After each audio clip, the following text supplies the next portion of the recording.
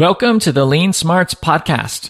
This episode 10, is part 2 concerning 10 best practices when going to the Gemba, containing tools and tricks that you can use to make sure that you do better than just going through the motions when you arrive on the production floor, and instead get deep insights and understanding concerning what's actually going on. So in part 1, I covered the first 5 of these 10 best practices, which you can find, go to leansmarts.com or just pull up the podcast in your player. And I've also created a simple summary document that's a great reference tool for you to take to the Gemba to practice all these tools. It's a one-pager that summarizes each of the 10 with a few bullet points with added details. So you can get that at leansmarts.com/Gemba tools to download that and use it the next time you visit the floor. So let's continue this 2-part series with the last 5 Gemba best practices. Best practice number 6 is to take a time-lapse video. Now, this is a great tool, but it has to be used properly, just like any tool. This is not the Holy Grail. It's not actually superior to standing there in person and watching the Gemba. Technology is cool, and there's creative ways of using it, but you got to be aware that every technology has its limitations. So here's some great things about a time-lapse video. You can extract cycle times. Sometimes there's so much going on in a process that you actually cannot measure on a stopwatch or your phone in real time. There's just too much going on, or it might be too complicated and you keep getting lost. So you can use a video. In fact, I will use this in combination with a stopwatch to watch a process, and I'll be trying to take some times or just deeply observing, and then recording a video that then has precise times that I can reference, very soon after the fact. So you can extract cycle time information and a ton of it if there's multiple people, multiple machines, lots of, things going on. That's awesome. You can also replay it. You can't go back in time when you're just watching in person. So being able to replay is really great. You can also share it. It's a communication tool. Whatever you learn can be directly observed by anyone else. And you can also scrub quickly through the video. You can scrub forward at a fast pace or back and see changes over time, over 20 minutes, 30 minutes, whatever it is. Just see how the production floor shifts and things move and the inventory, is transported around or whatever it is. You'll see those anomalies, those abnormalities very obviously when you scrub through a video like that.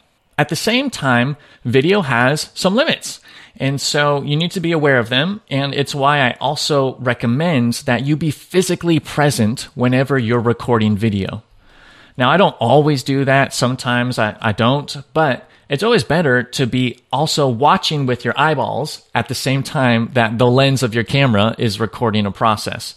Because if you set up the camera and walk away and then come back half an hour later, a number of things could happen. For one, the footage could be terribly positioned. Maybe the process 3 minutes in is now out of frame and you can't even see it.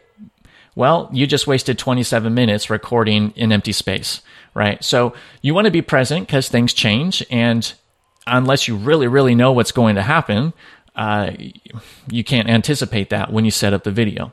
Secondly, if something happens that is unexpected, if you're not there in person, you can't just jump into your iPhone, into the video, and ask the operator, hey, what just happened right there? Why did you walk off screen? Or why did you do this step out of sequence?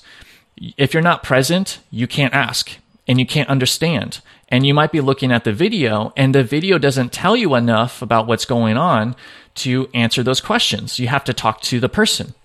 So if you don't review the video quickly after recording it, it could be too late. It could be stale data that even the operator doesn't recall because you're asking him a week later and it's just a blur, right? So video is useful, but be careful with it and be present whenever you can, so that you can have the best of both worlds.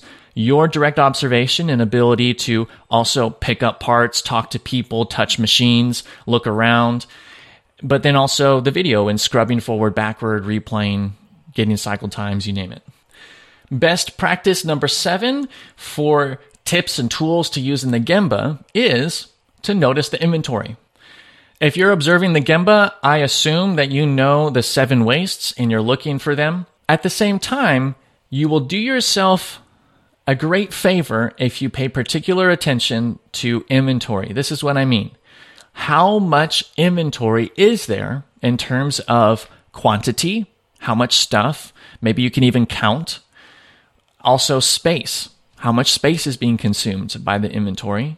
And thirdly, how much time is represented by the quantity of inventory you're looking at. That's going to tell you a lot about the value stream that this process is in. Looking at all the other wastes is going to be good for understanding this point of the process in the larger value stream and looking for very local issues and inefficiencies and problems. But when you look at the inventory, especially across the entire value stream, when I say value stream, I'm talking about all of the steps in the production process in a sequence to complete a product or service. When you look at inventory through the entire chain, start to finish, you can understand where there are larger problems and bottlenecks and not enough resource, not enough people or machines or whatever it might be. So pay attention to the inventory. You want to ask yourself, why am I seeing this inventory? Why is there this much inventory here? This inventory represents 8 hours of time, meaning it will take 8 hours to consume all of this inventory at this process. Why is there that much inventory here? Because that's a lot of overproduction. Just keep asking the question why, and you will learn some very deep and insightful things about the production floor. Best practice number 8 is to measure space and count things. Now, you can use a tape measure. You can also use a smartphone app. They're not precise like a tape measure might be, but you can get some, approximate measurements there. And you can measure the space. How much space is being used here? And the reason why is because you want to, in time, practicing Kaizen, challenge yourself to use less space. The less space you use, almost all the time, you're going to be more efficient and create more value and less waste in that smaller footprint. So you want to pay attention to it. You also want to count things. When counting, you want to ask, what does that tell me about the process?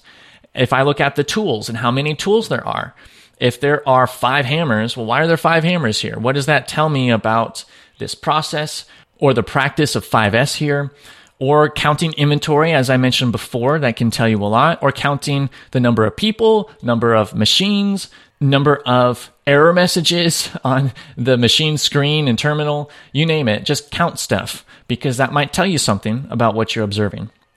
Best practice number 9 is to ask yourself, what's now and what's next? What I'm referring to is really scheduling. Is it obvious at a glance in just a few seconds looking around what is right now? Meaning, as I'm watching this operator, what are they working on right now? Can I know and find out immediately? Or is it really vague? Is it not clear visually in the workplace what is being worked on? If I cannot tell what's being worked on right now without asking people, then it tells me that it's more difficult to manage this area and this process. Meaning a team leader, supervisor, manager, they can't just walk through and know what's going on right away. Instead, they have to ask, hey, what's going on? That might be a necessary question, but it's not a good one because we should know what's going on. We should know what's supposed to be going on right now. And if we can't know right away at a glance what's supposed to be happening, then it's much more difficult for everyone at large to have accountability for focusing on what the customer wants, right? Now, the second part of this best practice is to ask, well, what's next?